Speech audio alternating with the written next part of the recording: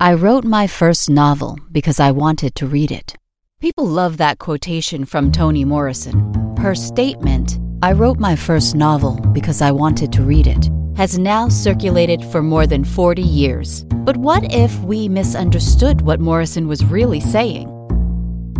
You're listening to Remarkable Receptions, a podcast about popular and critical responses to African American novels.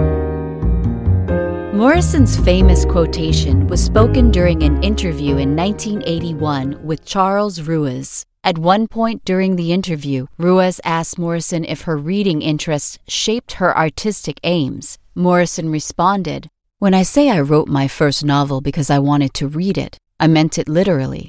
I had to finish it so that I could read it. And what that gave me, I realize now, was an incredible distance from it. And from that I have learned. If what I wrote was awful, I would try to make it like the book I wished to read. I trusted that ability to read in myself."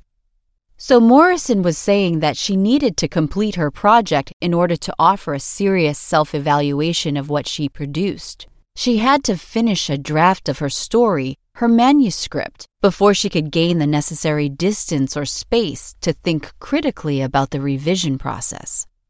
"I had to finish it so that I could read it," she said. In other words, she needed to complete the project or complete a draft of the project before she could seriously revise it.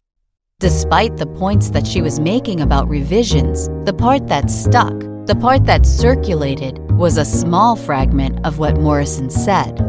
"I wrote my first novel because I wanted to read it." The larger story that she was telling about her own revision process was largely overlooked. This episode was written by Howard Rambsy. The episode was edited by Elizabeth Calley.